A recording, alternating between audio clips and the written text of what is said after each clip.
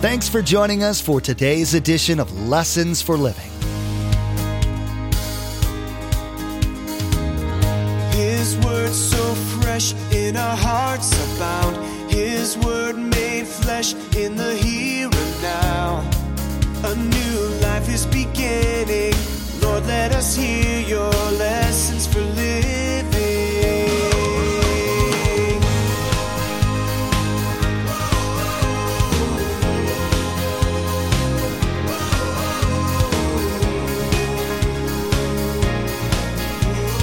Lord, let us hear your lessons for living.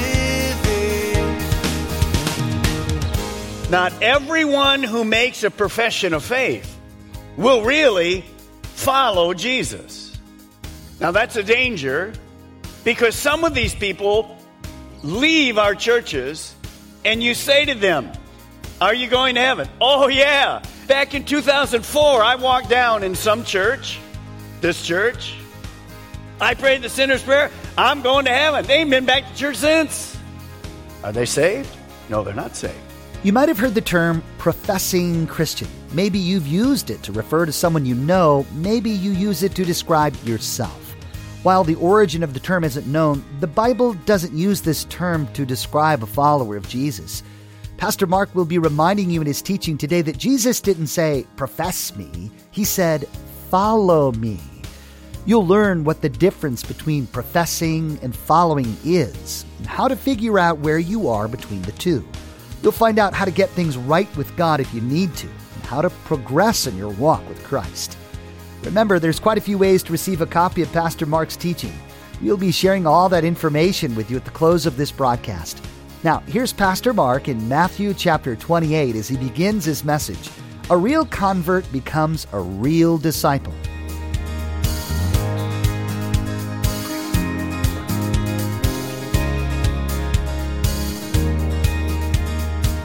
Let us hear your lessons for living. There's 7 billion people in the world. Billions of them don't know Jesus Christ. Who's responsible for those people? You're standing. You're standing. See, God doesn't save the world through angels. God saves the world through people. Well, Pastor Mark, we don't have 7 billion people in our area. No, but we got tons of lost people. It's your responsibility. And to do that, well, you have to be a disciple. And you have to be growing. And you have to be filled with the Spirit. And what does that look like? And what are the problems with that? We're going to see what they are. So thank you so much. Paul was writing to a church, the Hebrews. And he does some loving correction in this verse. Take a look at it. Hebrews 5:12. Paul says this. He'd be talking to a group of people, Christians. You have been believers so long now that you ought to be teaching others. Instead, you need someone to teach you, keyword, again, the basic things about God's Word. You are like babies who need milk and cannot eat solid food. Paul knew that there had to be some loving correction. There's always a need for loving correction for all of us, myself included. But we're going to be challenged to even step out further, those of us that are doing what God's asked us to do. Now, we had this thing called Harvest America, you remember. But I want to show you what happened.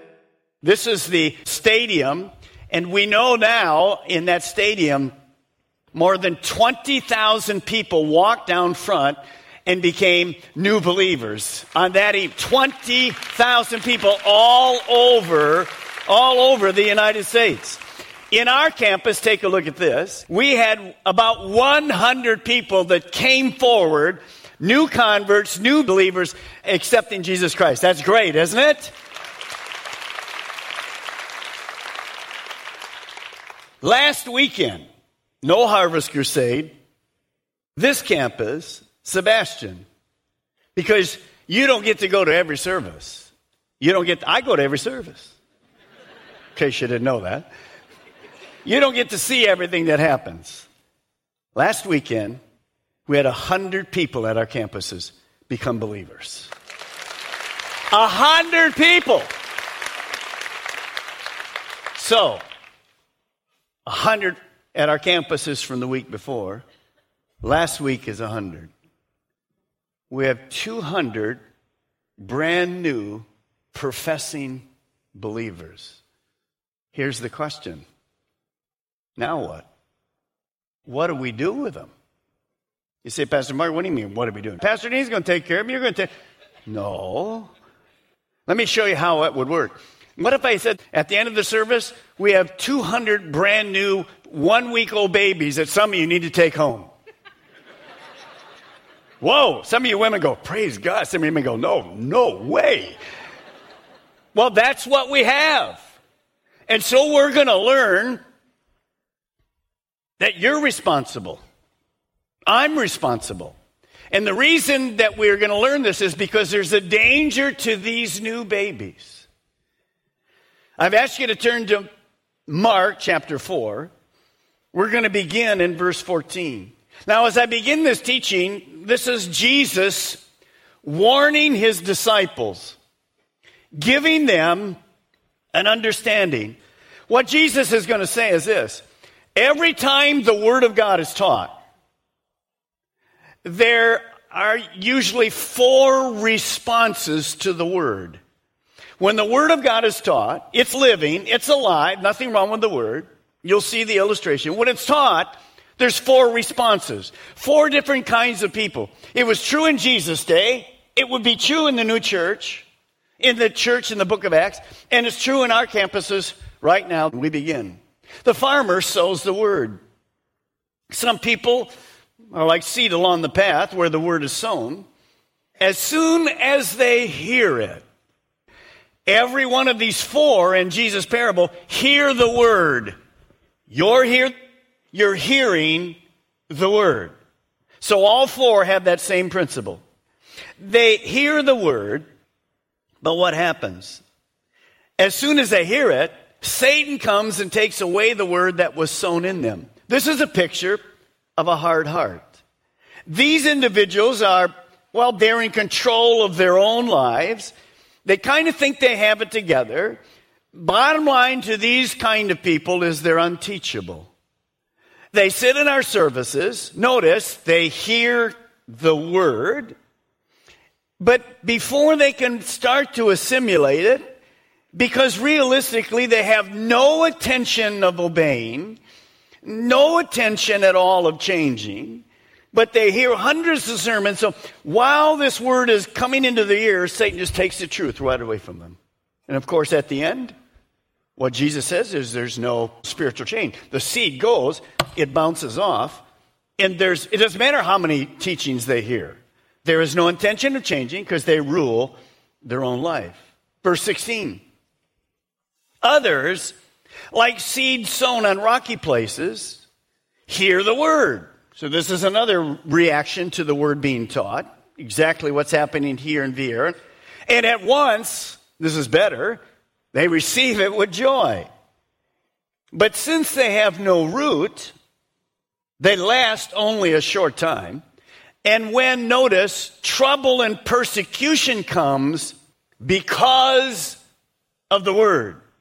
Because they're now standing in a different place. They believe in God. They believe in the word of God. And when trouble and persecution comes because of the word, I want you to say these 4 words together. They quickly fall away. Let's say it again. They quickly do what? Fall away. This is a picture of a shallow heart. These are new believers. These are new converts. They're temporarily excited. They're filled with joy. It's amazing. They can't believe it. What a quick change. But as soon as they start living this Christian life, trouble comes. A lab result. A pink slip. Persecution because you're one of those people. I don't want anything to do with you. And pretty soon they realize this key. Serving Jesus is going to cost them. And because of that, they get discouraged, and Jesus says it, not me, they quickly fall away. My dad used to teach me this: quickly come, quickly go. So what happened? There's no real spiritual change. They are professing Christians. They never followed through. Well, verse 18. Still others, sown like seed among thorns, here again, they hear the word. But the worries of this life, the deceitfulness of wealth, and the desire for other things, in other words, the everyday distractions of life, come in and choke the word, making it, say it with me, unfruitful. See, in John, Jesus says, you've been appointed to go and produce fruit. We're going to talk to you about the 5 kinds of fruit. So obviously this is a person with a divided heart. They're trying to serve God here, and they're trying to live in the world here. Nothing good comes that you can't. Jesus said you can't have 2 masters. So this is another one of those, these converts, these new believers. They receive Jesus, they get started, they make a great start, but all of a sudden, the same distractions that come into our life come into their life. And they lose interest in the things of God, and they too fall away. There's no spiritual change. So what was Jesus teaching his disciples? And you need to understand, what was he teaching us? This is the same kind of 4 hears. Every time I teach, or Pastor Dean, or any of it, if you share with a whole group of people, these are the responses we get from the Word. What was Jesus trying to teach his disciples? What's he trying to teach us? Here's what you want to write. Salvation is not just an event, it's a lifestyle. Salvation is an event. When you ask Jesus Christ to come into your heart, instantly he changes you. Supernaturally changes you. Your sins are gone, you're free. But what Jesus is saying is this, as we look at those individuals, not everyone who makes a profession of faith will really follow Jesus.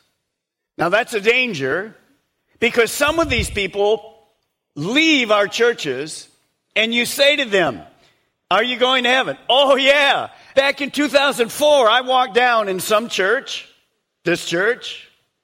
I prayed the sinner's prayer. I'm going to heaven. They ain't been back to church since. Are they saved? No, they're not saved. So we have 200 professing Christians. How can we help them not fall into these categories? Can we? Is there something we can do? Yes. We're going to be very intentional about changing some things. So you just be with us, you're going to love it. Well, Pastor Moore, how should we respond when we hear the word? Well, that's why Jesus gives us the 4th response. Look at verse 20. Others, like seed sown on good soil, notice they also hear the word, but there's a difference. They accept it. They produce a crop 30, 60, even 100 times what was sown. Now, to produce a crop, it doesn't go, boop. You don't plant a seed and the crop's there in the afternoon. So what do we see? We see a lifestyle. They're plugged in. Now, this is a productive heart. These people hear the word, and they're ready to change. They don't only hear it, they obey. And because they obey, it's a lifestyle. Actually, the words hear, accept, and produce in the original language is continuing. Continue to hear, continue to accept and believe, and continue to produce. They listen, they obey, they follow. And God honors that by making their lives fruitful. Pastor Mark, that's the here I want to be. How did this happen to this 4th person? Why the difference between the other? Let me ask you to turn to Matthew 28. Matthew 28 in your Bibles. I think you will see very clearly, I have an idea how it happened and how we can help these new believers that we have not only in the last 2 weeks, but every single week we have people that make a profession of faith. Now in Matthew 28:19, this is called the Great Commission, and one of the last things that Jesus commanded to his disciples before he went back to heaven. Look at it now, starting in verse 19. Therefore, go and make disciples. Say that with me. Make disciples. Notice it does not say make converts. And you'll see why in a moment. Therefore, go and make disciples of all nations. That's why we do missions, because there's people all over the world. Baptizing them in the name of the Father and the Son and the Holy Spirit. If you're a Christian and you've never been water baptized, then you're disobeying a very simple first command from God. Baptizing in the name of the Father, Son, and Holy Spirit. And notice this. Circle this next word. And teaching. Teaching them to obey everything Calvary Chapel teaches. Everything Pastor Mark teaches. Everything the Catholic Church teaches. Is that what it says? No, it says, everything I've commanded you. Where do we find the teachings of Jesus? Matthew, Mark, Luke, and John. Do we find it more than that? The teachings of Jesus are the whole Word, because John 1, He is the Word. So all Scripture, we're to look at the Scripture, and we're to teach people to hear the Scripture. No, we're to teach them to do what? Obey the teachings of Jesus. Who's to teach them? You're to teach them. I'm to teach them. So understand, every new convert, every new believer starts in this thing called they're a baby Christian. If you're here today and you become a Christian at the end of the service and you're 93, guess what? You're a baby Christian. Well, Pat, that doesn't, you're a baby, you're just starting. That's a common phrase used in the Bible. These new converts, these 200 that came, are baby Christians. Everyone starts that way. What is the goal for a baby Christian? Where is the end point of every single baby Christian? You said the words with me. Disciple. Disciple. It's not a convert. It's to become a disciple. And he said, well, Pastor Mark, what do you mean by a disciple? I'm really glad you asked. Let me tell you what I mean. Now, in the original language, the word disciple means this, learner. Here's my definition. Write it down. Here it is. A disciple is a lifelong learner. Under discipline. A growing, mature Christ follower. You see, the Great Commission is a command that goes way beyond evangelism. It's not enough simply to make converts and then say to these new babies, well, you come to church now, have a nice life. You would never do that with a baby. As you know, we have a new little puppy, Kimmy. She lost her womanhood this week. So she has a stitch and she has a cone on her head. And, you know, we're cone heads right now in our family. That's what we are. Well, would we just leave her as a baby after she's had the surgery just to fend for herself? You say, well, no, you would never do that, because she'll dig and she'll come at the little stitches. And, well, sometimes new believers, we go, God bless you. Congratulations, you got saved. Have a nice life. They're clueless. They don't know what to do. So the Great Commission was make converts, but then teach them to become disciples. Every new believer is a baby Christian that must be taught what this says and how to obey it. The core of discipleship is simply becoming like Jesus, Romans 8. As I grow, I'm not only learning things, but I'm becoming like Him in character, in the things that I say, and the way that I minister to people. So it's the teaching of the Word, the systematic teaching of the Word. That's what we do here. We systematically teach the Word of God, and then we challenge you, we correct you lovingly if you're not obeying. The whole deal is obedience. It's the end result. Now, let me show you God's plan for changing the world. It's not complicated at all. I want you to write this down. The Great Commission, you can put it into 3 words. Win, disciple, and send. So what does that mean? Win. Win a person to Jesus. It all starts there. Nicodemus came to Jesus. Very religious person. You might be here at our campus here or any campus. You're a very religious person. Religion will never get you to heaven. Religion is man trying to be good enough to get to God. Jesus came and God put his hand down through Jesus. He died on the cross. So you can't get to heaven by being good enough. You can only get to heaven by being forgiven. So we have to have that first step. That's going, presenting the gospel. Win a person, they have to be converted. Those 200 we just talked about, some of you will be converted at our campuses. What's next? The second step is to disciple them. It involves basically teaching. It's not just teaching, it's modeling for them. It's being around them, encourage them. Teaching them to follow Jesus Christ. Not on Sunday, but 24/7. It's a lifestyle. It's not something we do on Sunday. Some of you open your Bibles, you come to church, praise God, you're here. You have your Bible. You'll never look at that Bible for the next 6 days. That is not the lifestyle that Jesus asked. See, that'd be like not eating food for the next 6 days. Spiritually, we have to feed ourselves. Then the third step is simply this.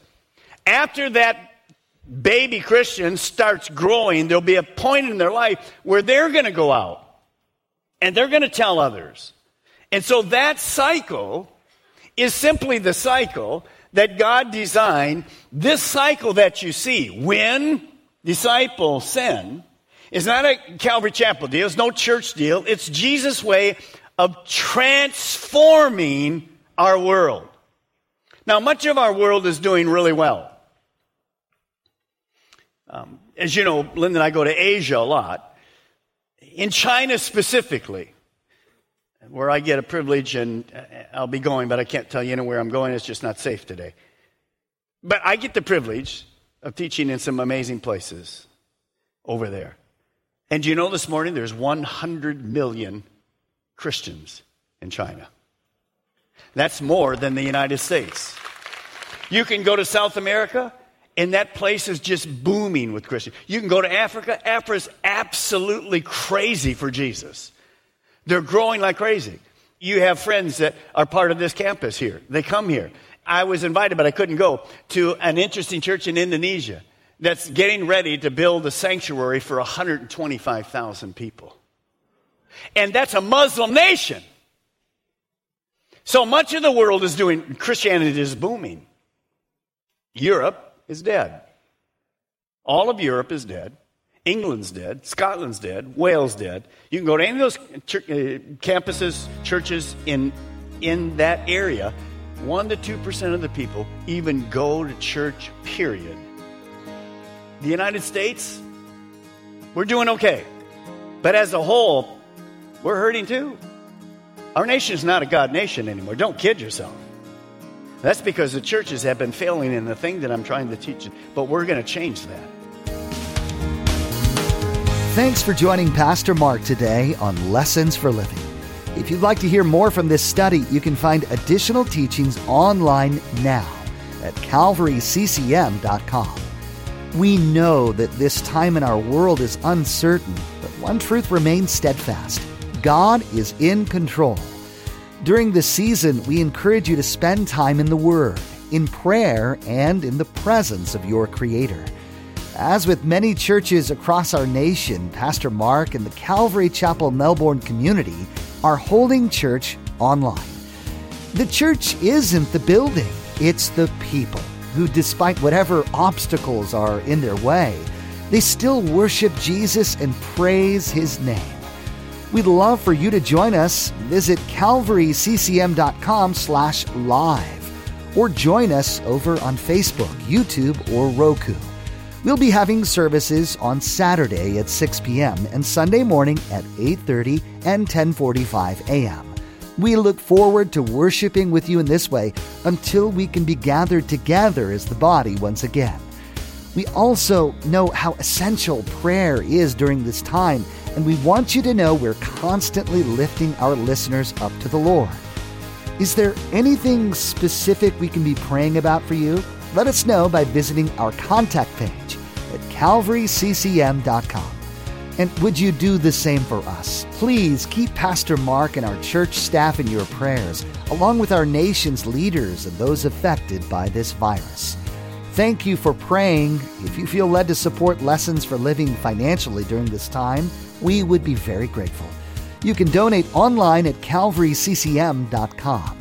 That's all for today. Join us again for another edition of Lessons for Living.